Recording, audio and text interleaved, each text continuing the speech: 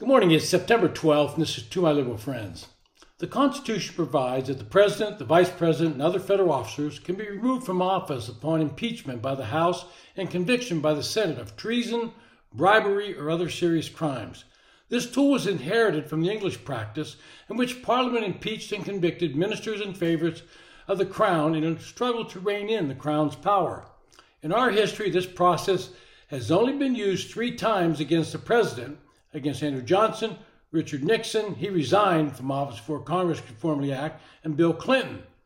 And this power is found in Article 1, Section 3, Clause 5. And the clause states the Senate shall have the sole power to try all impeachments. When sitting for that purpose, they shall be on oath or affirmation. When the President of the United States is tried, the Chief Justice shall preside, and no person shall be convicted without the concurrence of 2/3 of the members present. Now that last sentence is critical because it clearly states that you need 2/3 of the senators present to convict a president where the House has filed articles of impeachment. Well, in recent political divide, this power comes up more and more. Democrats controlled the House of Representatives for the last 2 years of Donald Trump's presidency, and they impeached him twice, the second time after he was already out of office. Both of these impeachment attempts were based more on politics than anything else. The House Democrats knew from the start they didn't have the votes to convict. When Bill Clinton was impeached, every single Democrat in the Senate knew that he had lied under oath about his sexual involvement with a White House intern, but not a single one was going to vote to convict him. And that was the same with the Senate trial of Donald Trump. Republicans were not going to give the Democrats the 67 votes necessary to convict. And while Donald Trump did some stupid things he shouldn't have done, it did not rise to the level of impeachment. Now, I bring all this up because the Republicans in the House, led by those on the far right and members of the Freedom Caucus, are demanding that an impeachment inquiry be opened. Because of the thin majority they have, this group has threatened Speaker Kevin McCarthy with an attempt to remove him if he did not agree.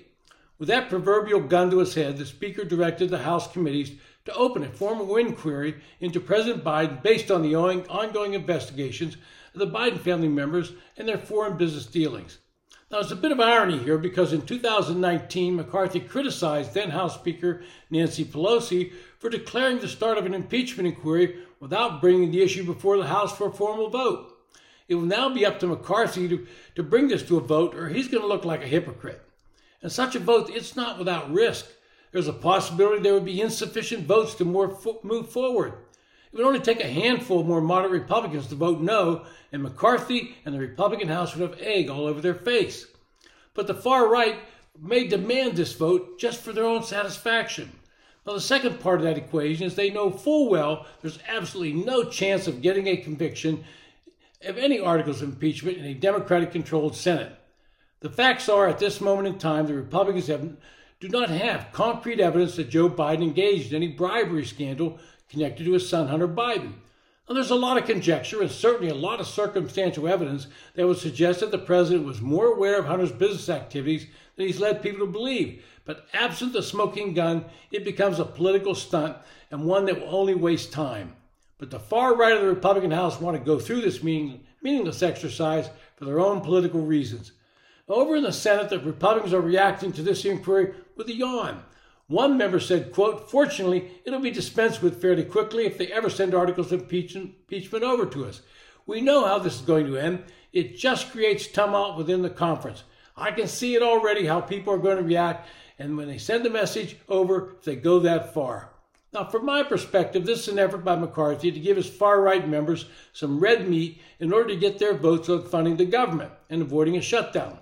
McCarthy fully realized that such an event would bring the condemnation on his party, and they would shoulder the blame for any shutdown. It's high time that the adults start running both parties. The use of impeachment function within the Constitution should be a rarity and not some political tool brought out every time you have a president of the opposing party. There should be clear and overwhelming evidence of crime sufficient to not only win the vote on impeachment, but to gain a conviction in the Senate. Should such evidence be brought forward that Joe Biden did in fact engage in a bribery scheme to enrich either himself or family members, then and only then should impeachment inquiry begin. There was insufficient evidence of the charges brought against Trump, and there's insufficient evidence against Joe Biden at this time.